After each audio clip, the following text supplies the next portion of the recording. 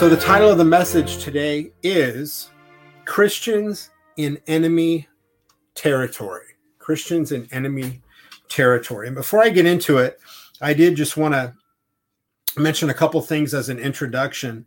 We're obviously in a period where it appears, especially here in America, that we are in societal decline. We see a lot of terrible things happening in our country. We see a lot of unrest, a lot of hatred, a lot of bickering. America is in turmoil right now, and there's a lot of different philosophies or theories of why that is, why things are happening the way they are. And I don't want to get into the details, but one thing that really concerns me is, do Christians have the proper perspective and the proper view of the times in which we live? And I have people contact me quite often, and they want to know, do I think we're living in the end times? Should we be trying to figure out everything prophetically? Should we be trying to figure out if this fulfills this prophecy or if this is this prophecy, whatever it is? And it's hard to answer those questions, because if you look back through history and the history of the church, there has always been times of struggle and strife and persecution and war and famine, all down through history and especially church history. So is this the end of that? Is this the culmination of that? I don't know. It's hard to say. But I think it is something very important for us to consider as Christians. How should we view the times in which we live? And so the point I'm going to make is our eschatology will influence how we respond to what is happening. If you're not familiar with the term eschatology, it's the study of the end times. It's the study of the doctrine of the end times as they are laid out for us in Scripture. And our eschatology, the way that we view events and what will happen historically or what will happen in the end times according to God's word, is going to have an effect on how we view the things that are happening around us. So for Christians, it's very, very important that we understand and have a proper viewpoint of what's going on and that we see things biblically. Right now, I hear people constantly saying they're taking the pre-tribulation viewpoint that things are heating up, things are getting crazy, the Lord's going to return, his church will be taken away, and things will get really bad. That's the pre-trib rapture viewpoint. And I'm going to get into that in the coming weeks. I have concerns about that viewpoint, mainly because of what it does to the cause of the gospel. And I'm not going to get into it in detail. If you hold that viewpoint, that's fine. We're not talking about essential Christian doctrines here, but I think we're talking about doctrines that are important for us to consider as we move forward as Christians. So I think it's going to be something very interesting in the coming weeks. And then there's the post-trib viewpoint, which I lean more towards. And if we hold that viewpoint, we're going to realize that we need to prepare. We need to realize that we are in a battle against evil. And I'll get into that more. But really the point I want to make is we should see everything through a biblical lens. So in the coming weeks, and I want to give my mom credit, because last week she messaged me and said that I should really start looking at preaching through the book of Revelation. And I don't think I'm going to go through the book of Revelation like I've done other books. I'm still working on the book of Romans, but because of what's happening in the world and because of the changes that have taken place in our church, I've sort of put that on hold. I'm still going to go through certain part of Romans, but I think it would be very beneficial and very interesting and very edifying for people if we really started going into the book of Revelation, but I'm not going to do it expositorily, probably verse by verse. I've been studying that book extensively for a while. I'm going to be taking parts of it that I think are very important for us to look at and to help us in our understanding of what's happening in the world around us and what we could maybe anticipate in the coming months and years as we go forward. So we'll be looking at Revelation, the book of Daniel, 1st and 2nd Thessalonians, other books that deal with end times prophecies and eschatology going forward, off and on. Like I said, we're going through a time when so many things are changing and there's so many topics that need to be addressed. I think as a pastor, you really have to be fluid. It would be very difficult in this day and age to just preach through a book of the Bible because we want to be sure we're addressing current events and helping people keep a biblical viewpoint. So that's sort of how I'm looking at things going forward. But I started a book last night, and it was very interesting. I just finished another book by a man, you've probably heard of him, Francis Schaeffer, who I guess you could say is a Christian philosopher. He was a cultural analyst. He was a brilliant man. He died in 1984, but over his life, he wrote multiple books about culture and how Christians should engage the culture and how we should look at the things I've been talking about, how we should view things biblically. And I just finished his book, A Christian Manifesto, which I absolutely loved. And then last night I started another book of his called How Should We Then Live? And he goes through the history of the church and really the history of Western society and looks at its decline and the causes of that and how things have changed and how it has helped shape the way that we think now. But one thing I really wanted you to look at, if you look at the cover of this book, he's got two paintings on there. And the one on I think it's your right or my left, it's Christ on the cross. It's called The Raising of the Cross by Rembrandt. Just an amazing painting. And then on the other side, he's got a painting called Nude Descending a Staircase. And I forget who the artist is, but he uses those two paintings because, like myself, Francis Schaeffer loved art and what art does as a reflection of society, how art reflects the way people thought and the way people viewed the world. And it really is fascinating because if you go back through art history, art typically centuries ago tended to revolve around biblical themes, around the Christian message, around the gospel or nature. And now if you look at, so-called modern art, what we call art nowadays really isn't art at all. It's depravity. It's junk. It's garbage. A lot of what's put out nowadays, whether it's painting or music or anything else. So you see the degradation of society reflected quite often through the arts. And Francis Schaeffer addresses that very well in many of his works. And I think I'm going to get into that as we go through Revelation as well. But I wanted to share a portion of this book because as I was reading it last night, it was the introduction. It really applied to what I was thinking about regarding today's message. Regarding those two paintings, it says, thus the rise of Western thought and culture is depicted on the upper left corner of the cover with Rembrandt's painting of the Raising of the Cross, and the decline is depicted by Marcel Duchamp's painting of Nude Descending a Staircase, epitomizing the fragmentation of modern life and culture. And I thought, wow, that's really the culture, especially in America, that we are in right now. It's a fragmented, hate-filled, violent, ignorant, apathetic culture that Christians are trying to make sense of. But I really like this because the title of the book is How Should We Then Live? And it says Schaeffer's question to each of us, how should we then live, is especially urgent in our own day as we see the growing disintegration and decline of truth and morality throughout our world. What then is the answer that Schaeffer offers in response? And this applies directly to the message today. It is a commitment to God's word as truth. It is a compassion for a culture that is lost and dying without the gospel. It is a commitment to the costly practice of truth in the midst of the intellectual, moral, and philosophical battles of our day.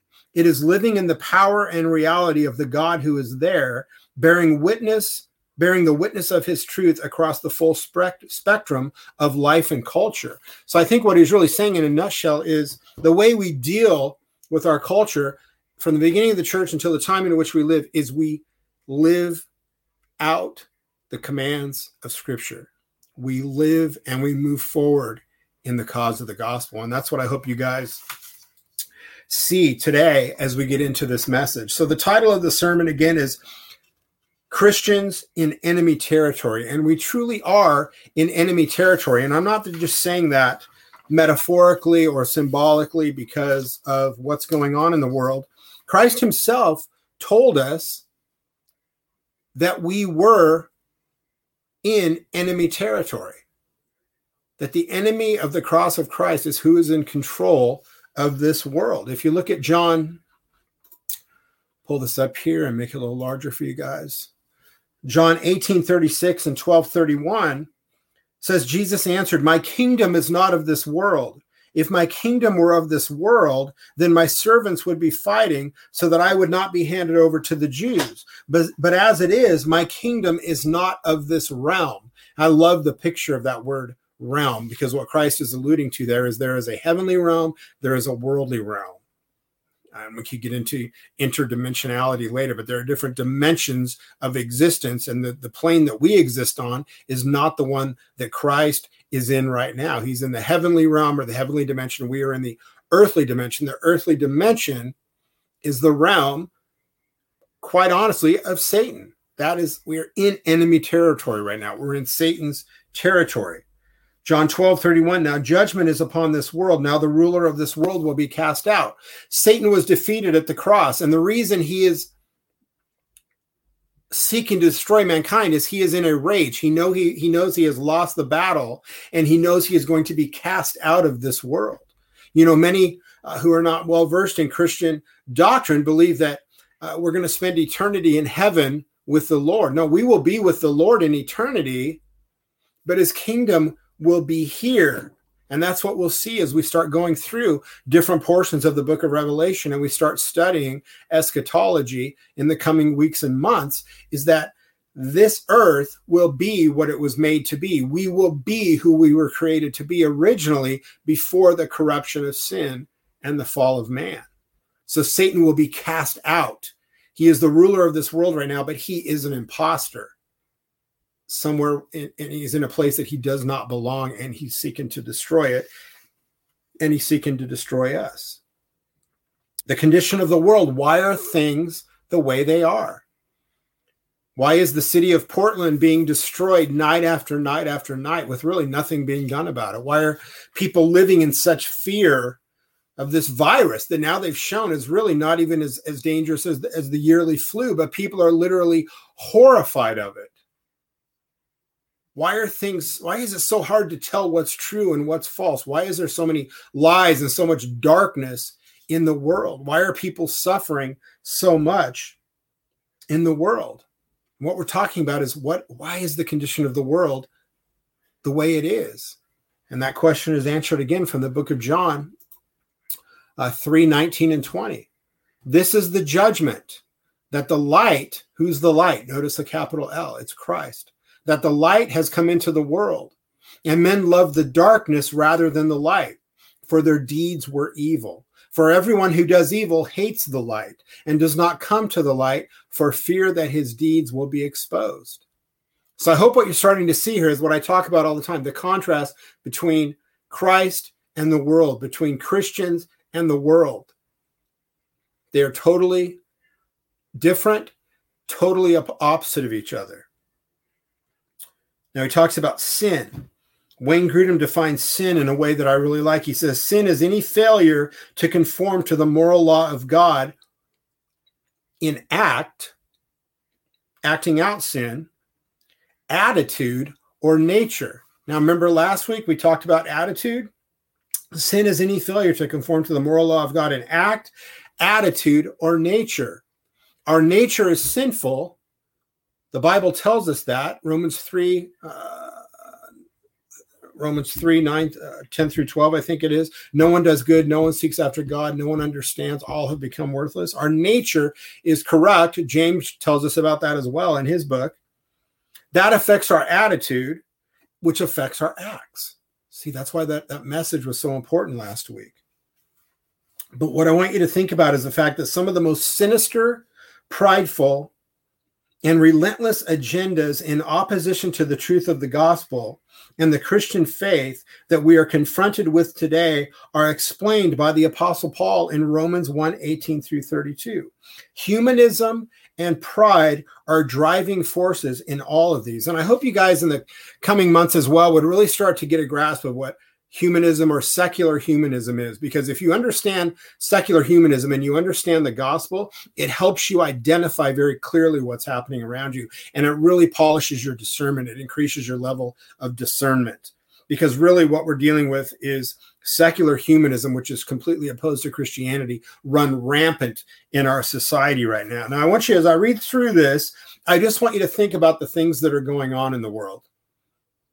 as I read through this portion of scripture. And it's a long portion of scripture. It's quite small in the printing here to try to fit it on the screen, but hopefully you guys will be able to read it. Romans 1:18-32. For the wrath of God is revealed from heaven against all ungodliness and unrighteousness of men who suppress the truth in unrighteousness, because that which is known about God is evident within them, for God made it evident to them. Now, you guys remember when I was preaching through Romans 1, no one has an excuse by saying, well, I just don't believe in God, so I should get a break. No, every human being ever created believes in God. They just choose to deny that belief. For since the creation of the world, his invisible attributes, his eternal power and divine nature have been clearly seen, being understood through what has been made, so that they are without excuse. You cannot look at the wonder of creation and the complexity and the perfection and the perfect pinpoint balance of creation and ever claim that there is not an intelligent, creative mind behind everything we see in creation. So that they are without excuse. For even though they knew God, they did not honor him as God or give thanks. We are to live in gratitude. Again, attitude. But they became futile in their speculations. Now, this is where we start seeing these words of Scripture exhibited so clearly in the world around us. What we see is the futility of secular humanistic speculations carried out on a grand scale in the world around us right now, and especially in America. And their foolish heart was darkened. Picture the rioters in Portland the last couple of nights that have been burning the American flag and have been burning Bibles. They're darkened. They're consumed with ignorance. They're controlled by evil. I can almost guarantee you, not one of those people who burn the flag or burn the Bible has any understanding of the Constitution or what the Bible teaches. None. They have no idea what they're rebelling against, because evil leads to apathetic ignorance, and that's what we're seeing. Professing to be wise, now we're talking about those that are egging on those that are doing these things in society. Professing to be wise, they became fools and exchanged the glory of the incorruptible God for an image in the form of corruptible man, humanism, and birds and four-footed animals and crawling creatures. At this time, when Paul wrote this, people worshipped all kinds of different gods. Gods that resembled humans, gods that resembled animals, gods that resembled bulls. Moloch was symbolized by an owl. I think Baal was symbolized by a bull. You see? So their gods were very clearly portrayed to them through symbolism. We probably have more gods nowadays, but they're more subtle. Entertainment, comfort, money, the different things that are worshipped now, but there's still so many false gods. Of man and of birds and four-footed animals and crawling things. Therefore God, now this is what happens. Therefore God gave them over in the lust of their hearts to impurity, so that their bodies would be dishonored among them. They're falling into depravity. God's grace sustains their very existence, but because of their rebellion, God lets them slip away into their rebellion. For they exchanged the truth of God for a lie and worshiped and served the creature rather than the creator. Now, I want you to really think about that verse as you look at what's going on in so much of the modern church. So much of the modern church is absolutely obsessed right now through the influence of secular humanism with the needs of people, perceived needs. People need comfort, people need healing, people need programs, whatever it is, that the gospel isn't even considered. Well, if we're helping people and we're making them feel better, we're doing what we're supposed to do. No, nowhere in Scripture does it say that. If we're proclaiming the gospel and souls are being saved, then what happens? The things that we thought needed to be addressed are automatically taken care of. So they exchanged the truth of God for a lie and worshiped and served the creature rather than the creator. That is modern Christianity. That is our modern world, who is blessed forever. Amen. For this reason, God gave them over to degrading passions, For their women exchanged the natural function for that which is unnatural. And in the same way, also, the men abandoned the natural function of the women and burned in their desire toward one another, men with men committing indecent acts and receiving in their own persons the due penalty of their error. Homosexuality. It was just a few years ago where homosexual marriage was accepted in America, and now look at the condition we're in. What's the next step? Pedophilia. There's a strong effort right now in America to make pedophilia an acceptable psychological condition.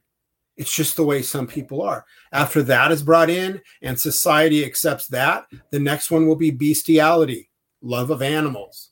The degradation will just continue and continue and continue unless we push back with the gospel. And just as they did not see fit to acknowledge God any longer, God gave them over to a depraved mind to do things which are not proper.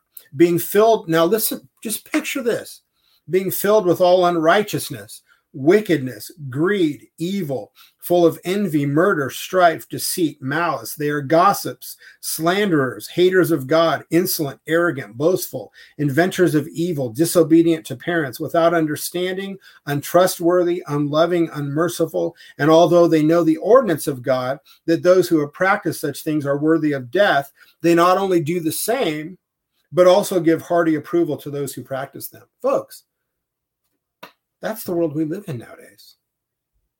That's the world we live in. That's the world of the enemy that's being portrayed right there. And we are Christians in enemy territory. With sin increasing throughout society and the world, here in America, we're confronted constantly with immorality as the new normal. Now, isn't this interesting? Because like I said, I'm going back through a lot of my sermons from the last 5 or 6 years. And this is one that I had originally wrote, 3 or 4 years ago, and I use that term new normal. Now, that term is being used as a brainwashing technique for people. If you tell people this is a new normal, this is the new normal, this is the new normal, what do? They start believing that this is the new normal, even though what they're believing makes no sense, is not based on fact or truth, and is absolutely absurd. That's why the things that have happened in society have been able to come in and happen in such a way. Because people think, well, this is just the new normal. You see? Very important to look at these things. Constantly with immorality is the new normal, with violence, increasing addiction. The opioid crisis is the new cash cow for the rehab industry. The rehab industry relies on secular humanism. That's why it's such a gold mine. It's void of the gospel. All of these will continue to get worse because society's solutions fail. It may seem overly simplistic, but it's the truth. The gospel of Jesus Christ is the only true solution for all of it, because the core issue of everything I've talked about is what? Sin. The core issue is sin. I had a man contact me the other day from back east. He's a pastor, and he lives in an area that's just being inundated with meth addiction and all kinds of other things. And he wanted to know if Recovery Reformation, that ministry, offered a program. And he's a Reformed pastor. He's very knowledgeable of what he does. He's a godly man. And he understood what I was saying. I told him, I said, no, the whole point of Recovery Reformation is trying to get across to these churches that there is no need for programs. And he agreed. We just need the gospel of Jesus Christ, because we are dealing with one issue that all other issues that we struggle with stem from: the issue of the sinful condition of fallen humanity. That is what we see carried out on a grand scale right now. That is what is happening. Immorality will increase and be promoted and endorsed in the mainstream more and more. Folks, you cannot argue that point. I don't even watch the mainstream news anymore because it's a waste of time. It's all lies and a promotion of immorality, secular, humanistic, sinful direction is what we see in the mainstream news. Christianity will be increasingly reviled and attacked. Now, one thing I wanted to say, I mentioned the guys burning the Bibles in Portland the last couple of nights. I don't think they were attacking Christianity. Like I said, I doubt one of them understood anything about Christianity. I believe they see the Bible as representing what they consider to be their enemy, right-wing conservative America. I think that's what they were lashing out against. Just a little observation that I wanted to make there. Those who, now this is going to be important, those who expose and fight back with the truth of the gospel will be painted as the bad guys. That's how Christianity is going to be attacked. I don't think for right now, Christianity is going to be attacked like with, Nazi stormtroopers knocking on your door like they did with the Jews in World War II or before World War II.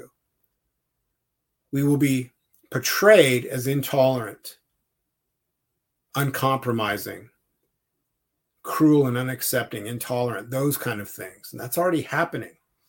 Matthew 5:10-12 says, "Blessed are those who have been persecuted for the sake of righteousness, for theirs is the kingdom of heaven." Are there people in the world being physically persecuted? Absolutely. And that's one of the sad things about American Christianity. We pay so little regard to the fact that our brothers and sisters all over the world are suffering for the name of Christ, while we focus on building bigger and fancier and more comfortable air-conditioned churches. You see? So blessed are those who have been persecuted for the sake of righteousness, for theirs is the kingdom of heaven. Blessed are you when people insult you and persecute you and falsely say all kinds of evil against you because of me. This is Jesus speaking. Rejoice and be glad, for your reward is great in heaven. For in the same way they persecuted the prophets who were before you. Christ tells us you will have persecution. It's just part of being a Christian. Why? Because we are in enemy territory. It's just the way it is.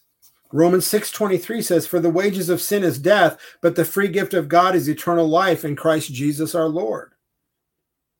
So now we know the condition of those that are lost, those that are not in Christ, those that are dead in their sin and trespasses. So how do we relate to this world? How do we relate to those that are enemies, that are happy with this world, that are ignorant of the gospel of Jesus Christ? How do Christians view these things? How do we deal with the world that we're in right now? Can we ignore and not help someone who is condemned and heading for death in an eternal sense? Right there is a big key, eternal sense. If someone insults you, you have to make the decision. Am I going to be insulted and concerned about my own rights, or am I going to be concerned about the cause of the gospel? When you look at things that way, you automatically will be able to absorb more abuse because you're doing it for the cause of Christ and you're not letting your pride and your own feelings get hurt. How do we fight back against such a massive and forceful tide of evil? The answer to that question is after the comment in Romans 6:23. Sorry, I forgot to switch verses here, you guys. Here we go. After the comma, "But the free gift of God is eternal life in Jesus Christ our Lord." That is the answer. We fight back against a massive and forceful tide of evil by helping people to see that the free gift of God is eternal life in Christ Jesus our Lord. The free gift of God is eternal life in Christ Jesus our Lord is the opposite of everything we see happening in the world around us. It is the absolute antithesis to the philosophy of the enemy, which is personified through secular humanism. We're told in Scripture how to reach sinners and help them. So if you're wondering, how do I relate to this world? How do I deal with all this animosity and all this hatred and all these lies that people are just absorbed with? How do I deal with what's going on in the world from a Christian perspective? We are told in Scripture how to reach sinners, how to help them, and how to deal with them. The problem is we need to unwind the long tangle of worldly influence in the church that has confused such a clear scriptural teaching. That's why Christians are struggling so much nowadays, because the church for generations now has been so intertwined with secular humanism and a worldly way of doing things that many Christians do not have the armor of protection that they need, and they don't have the arsenal of weapons that they need to exist behind enemy lines.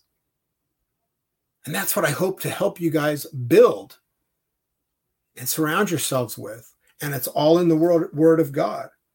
With sin so blatant and accepted in the public realm, and opposition to sin portrayed as hateful and intolerant, much of the modern church is in the process of inventing new humanistic doctrines to conform to society while suppressing or outright rejecting the authority of Scripture. Folks, if your church is relying, like I've said a million times, on programs, psychiatry, psychology, anything of this world, rather than the authority and sufficiency of Scripture, the proclamation of the gospel of Jesus Christ, you either need to pray that that church is brought to repentance and comes back in line with the authority and sufficiency of Scripture and the gospel of Jesus Christ, or you need to go find a new church. Secular humanism and true Christianity are diametrically opposing viewpoints that cannot and will not mix. The two are absolutely opposite. They cannot be mixed, or you have corruption. Very important to study this. So how do we Christians deal with, associate with, and help those in the world? And sadly, much of the visible church who seem committed to sin and opposed to the Christian faith. How do we exist and function and prosper and bear fruit when we are behind enemy lines, when we exist in enemy territory? Like everything else, we go to God's word. I'm going to give you some examples here. Now you'll start seeing the answers to all these questions I've been posing. How did Jesus engage with and help sinners? Jesus, more than anyone, knew what it was to be behind enemy lines in enemy territory. The world hated him. So how did Jesus engage with and help sinners? First of all, we know that Jesus ate with sinners. Now that's often misused and taken out of context. People will say, well, I go to this false religion, or I go to this false thing because I just shine with the light of Christ, so I engage with these people that way. No, Christ went and shared the gospel. He didn't become a part of what they were doing in their sinful lifestyle or in their lives. He ate with sinners because he was using that to proclaim the gospel to them, to bring them out of their sin. Those who came to believe repented and followed him. The gospel leads to repentance. So don't use that verse out of context where it talks about Jesus ate with sinners. That's why the Pharisees judged him. The only reason he ate with sinners was so that he could share the truth of the gospel with them and show them the way out of their sins. He didn't conform to them. They ended up being conformed to him through repentance. Very important thing to understand. Matthew 4:17 says, from that time, Jesus began to preach and say, repent, for the kingdom of heaven is at hand. That was the first thing he said in ministry. Repent, for the kingdom of heaven is at hand. Repent is metanoeo in Greek, which is to think differently. Repentance, the Greek word metanoia, is reversal. Notice it's not just a partial change, it's a reversal. So that goes back to my earlier point. If you're walking in sin, you're on a path of secular humanism, thinking you can figure the way out, or the world has the answers to all the things you're suffering through. You're walking completely in the opposite direction of the gospel of Jesus Christ. You're walking away from the cross. When you repent through the proclamation of the gospel and the Holy Spirit grants you repentance and belief and faith in Christ, you turn completely around and walk the opposite direction. You see, it's an absolute opposite lifestyle from the worldly lifestyle that exists in enemy territory.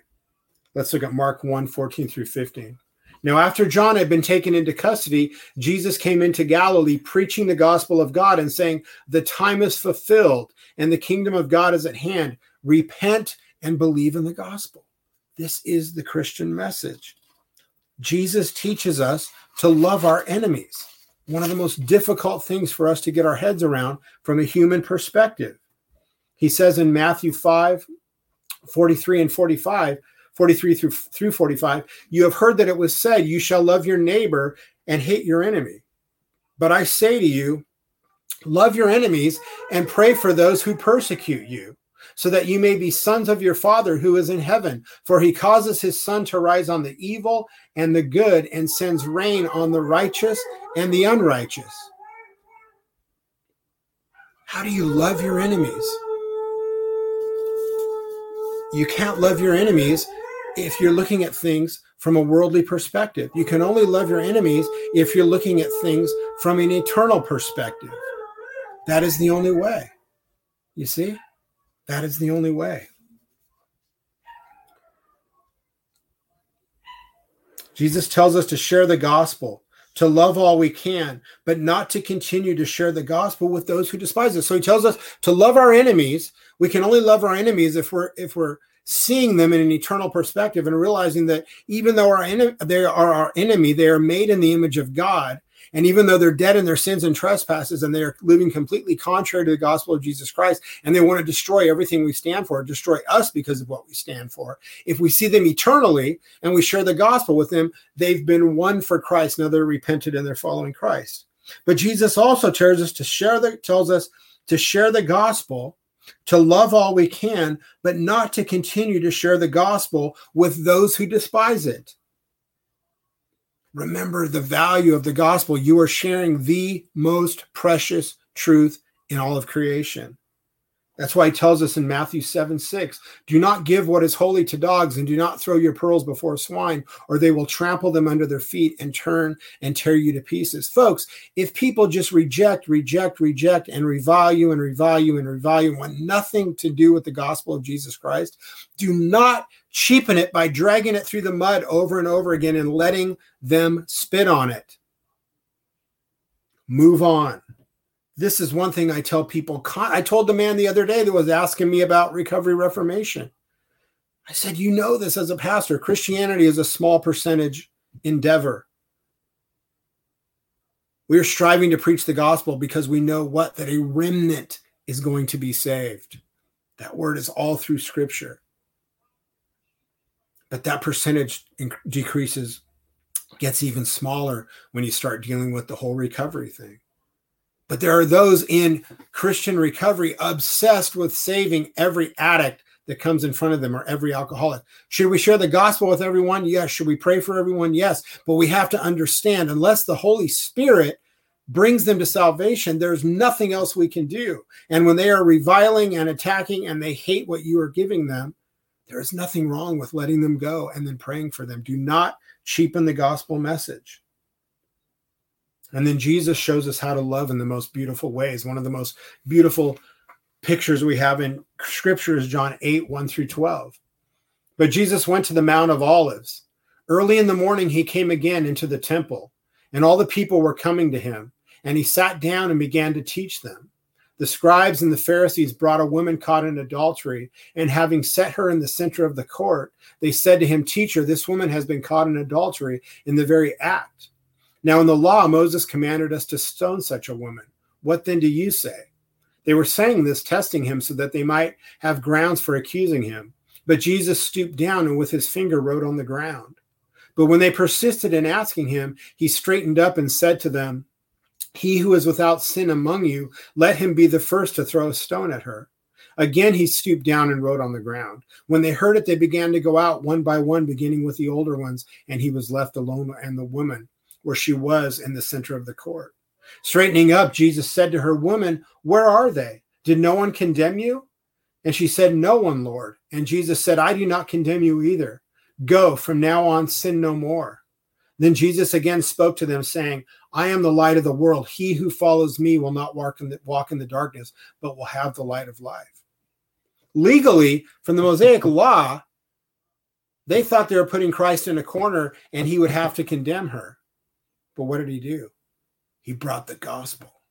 Who of you is without sin? Whatever one has no sin, let him be the one to throw the first stone. That's a great lesson for all of us. But what he's showing is the amazing love that he had to this woman. He said, "Go, sin no more," because he was going to pay for her sins himself. You see, that's what he was getting across to her.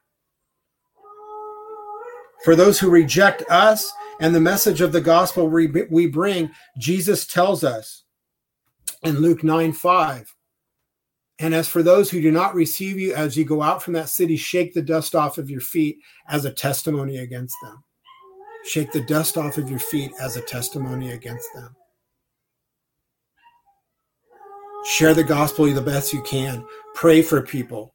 pray that they would come to salvation in Christ. But if people reject the gospel, you've got to understand it's not your job to win them. Our job is to share the gospel. The Holy Spirit is the one that transforms people, makes them a new creation, and brings them to belief in Christ. So we've seen how Christ engaged with sinners. Now, how did Paul engage with and help sinners? Now we're seeing another example of how the Apostle Paul engaged and helped sinners. Paul preached the gospel constantly. 1 Corinthians 9:23, he says, I do all things for the sake of the gospel, so that I may become a fellow partaker of it. Everything he did was focused on the cause of the gospel. This is why I always talk about everything we do in our ministry has to be following in line with the cause of the gospel. Everything we do with our trips to Kenya, the gospel is the leading point of what we are doing. You see? We need to be helping sinners rather than judging them. That's something else Paul really hit home with. In 1 Corinthians 4:5, he says, therefore, do not go on passing judgment before the time, but wait until the Lord comes, who will both bring to light the things hidden in the darkness and disclose the motives of men's hearts. And then each man's praise will come to him from God. See? So we're to help sinners rather than judging them. Folks, a lot of the judgment that's misunderstood in Scripture comes from the fact that we are to judge what we are told. We are to judge whether something is true or false. You see? The church cannot ignore flagrant sin. This is a big one that Paul constantly preached on when it came to dealing with sinners, especially within the church. It is actually, he says in 1 Corinthians 5:1-2, it is actually reported that there is immorality among you, and immorality of such a kind as does not exist even among the Gentiles, that someone has his father's wife. You have become arrogant, and I have not mourned instead, so that the one who had done this deed would be removed from your midst. Paul did not want flagrant sin within the church. If someone is flagrantly sinning, they refuse to repent, they are to be removed from the church. So we're seeing the different ways that sin is dealt with from within the church, from that perspective, from that context. Now, folks, understand that we have to associate with immoral and sinful people while we are in this world, while we are in enemy territory. But we must strive to maintain the purity of the church. That was always Paul's main concern.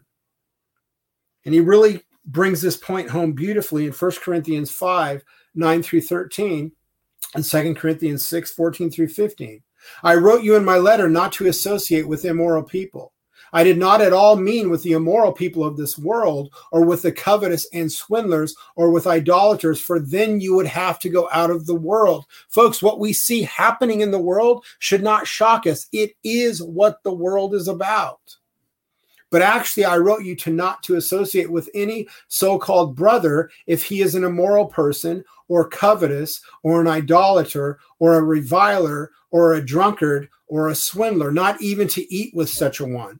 For what have I to do with judging outsiders? He's saying, let the world be the world. Do you not judge those who are within the church? But those who are outside, God judges. Remove the wicked man from among yourselves. That does not happen in the modern church. 2 Corinthians 6:14-15. Do not be bound together with unbelievers. For what partnership have righteousness and lawlessness? Or what fellowship has light with darkness? Or what harmony has Christ with Belial? Or what has a believer in common with an unbeliever? You can't mix the world and Christianity. You see? The purity of the church should be one of our main concerns in everything. When needed, Paul shook the dust from his feet as the Lord had taught him. It says in Acts 13:49-52, and the word of the Lord was being spread through the whole region. But the Jews incited the devout women of prominence and the leading men of the city, and instigated a persecution against Paul and Barnabas, and drove them out of their district. But they shook off the dust of their feet in protest against them and went to Iconium. And the disciples were continually filled with joy and with the Holy Spirit. Amen. Notice how he closes that. The disciples were continually filled with joy and with the Holy Spirit. He didn't get hung up on the fact that people rejected what he was preaching. He focused on carrying the gospel to new ears. Beautiful. So how are we as Christians, based on these examples, believers, how are we as Christian believers to engage with and help sinners in a sinful world? We are to follow the teachings and examples from Scripture, like I just showed you some samples of. We are to forsake the world and its ways. Do not depend on anything other than the gospel through the word of God. 1 John 2:15-17 says, "Do not love the world nor the things in the world. If anyone loves the world, the love of the Father is not in him. For all that is in the world, the lust of the flesh and the lust of the eyes and the boastful pride of life is not from the Father, but is from the world. The world is passing away and also its lusts, but the one who does the will of God lives forever." See? We're to forsake the world and its ways. We are to bring the light of Christ shining into the darkness of an evil and sinful world. So important in the times in which we live. You are the light of the world. A city set on a hill cannot be hidden, nor does anyone light a lamp and put it under a basket, but on the lampstand, and it gives light to all who are in the house. Let your light shine before men in such a way that they may see your good works and glorify your Father who is in heaven. Pray that that's what you can be in the world. And you will push back against so much of the darkness that we're struggling with these days. We share the gospel with every sinner we can. 1 Corinthians 6:9-11. Or do you not know that the unrighteous will not inherit the kingdom of God? Do not be deceived. Neither fornicators, nor idolaters, nor adulterers, nor effeminate, nor homosexuals, nor thieves, nor the covetous, nor drunkards, nor revilers, nor swindlers will inherit the kingdom of God. Such were some of you, but you were washed, but you were sanctified, but you were justified in the name of the Lord Jesus Christ and in the Spirit of God.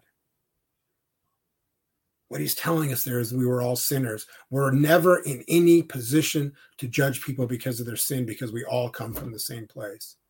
The only way that we're saved is by God's grace. We were in rebellion against him, in love with our sins and trespasses, and by his grace, through the power of the gospel, he saved us. We share the gospel with love, with the love of Jesus Christ. Love is patient. Love is kind and is not jealous. Love does not brag and is not arrogant, does not act unbecomingly. It does not seek its own, is not provoked, does not take into account a wrong suffered, does not rejoice in unrighteousness, but rejoices with the truth, bears all things, believes all things, hopes all things, endures all things. Do everything from love. The way we deal with and engage with a sinful world, with the lost sinners in it, is through the gospel of Jesus Christ. It's so simple, folks. That's a reason I hit on this point constantly, because what we are trying to get across is it's so simple. We just preach the gospel. We don't need to add anything to it. Acts 26:18.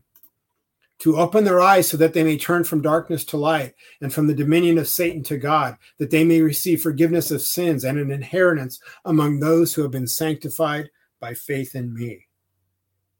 That's what we pray happens to all those that we share the gospel with. And remember, sometimes every conceivable effort on our part is exhausted, and all we can do is pray. Not as a last resort, but as the only weapon left in our bag. We should begin with prayer, and when we've used everything we possibly can, we still pray. Praise the Lord that prayer is our most powerful weapon. James 5:16 is what I'm going to close with. Therefore, confess your sins to one another and pray for one another so that you may be healed. The effective prayer of a righteous man can accomplish much. So the way we affect this world, the way that we push back against all the insanity that we see around us right now, the way we do things as Christians, like I said, it's so simple. Preach the gospel to yourself. Study God's word. Study the gospel. Share it with others. And shine with the light of Christ. Let's pray.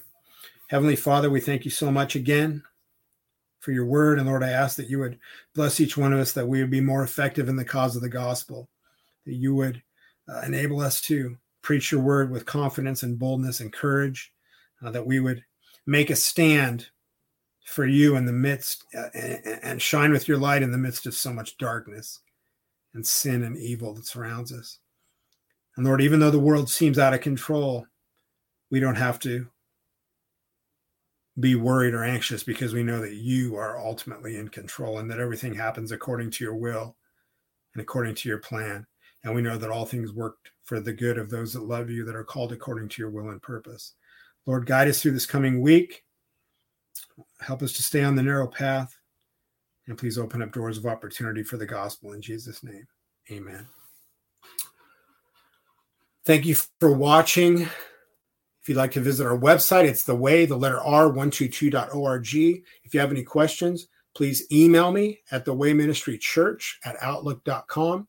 And folks, like I said at the beginning, we have a new trip coming up in just a couple months to continue our work in Kenya. We need a lot of help with that. We're just starting our fundraising for that trip. So please please consider donating and helping us with that. And I believe if you click on the screen, that link should go through. If not, you can just go to the website directly. Until next week, God bless you.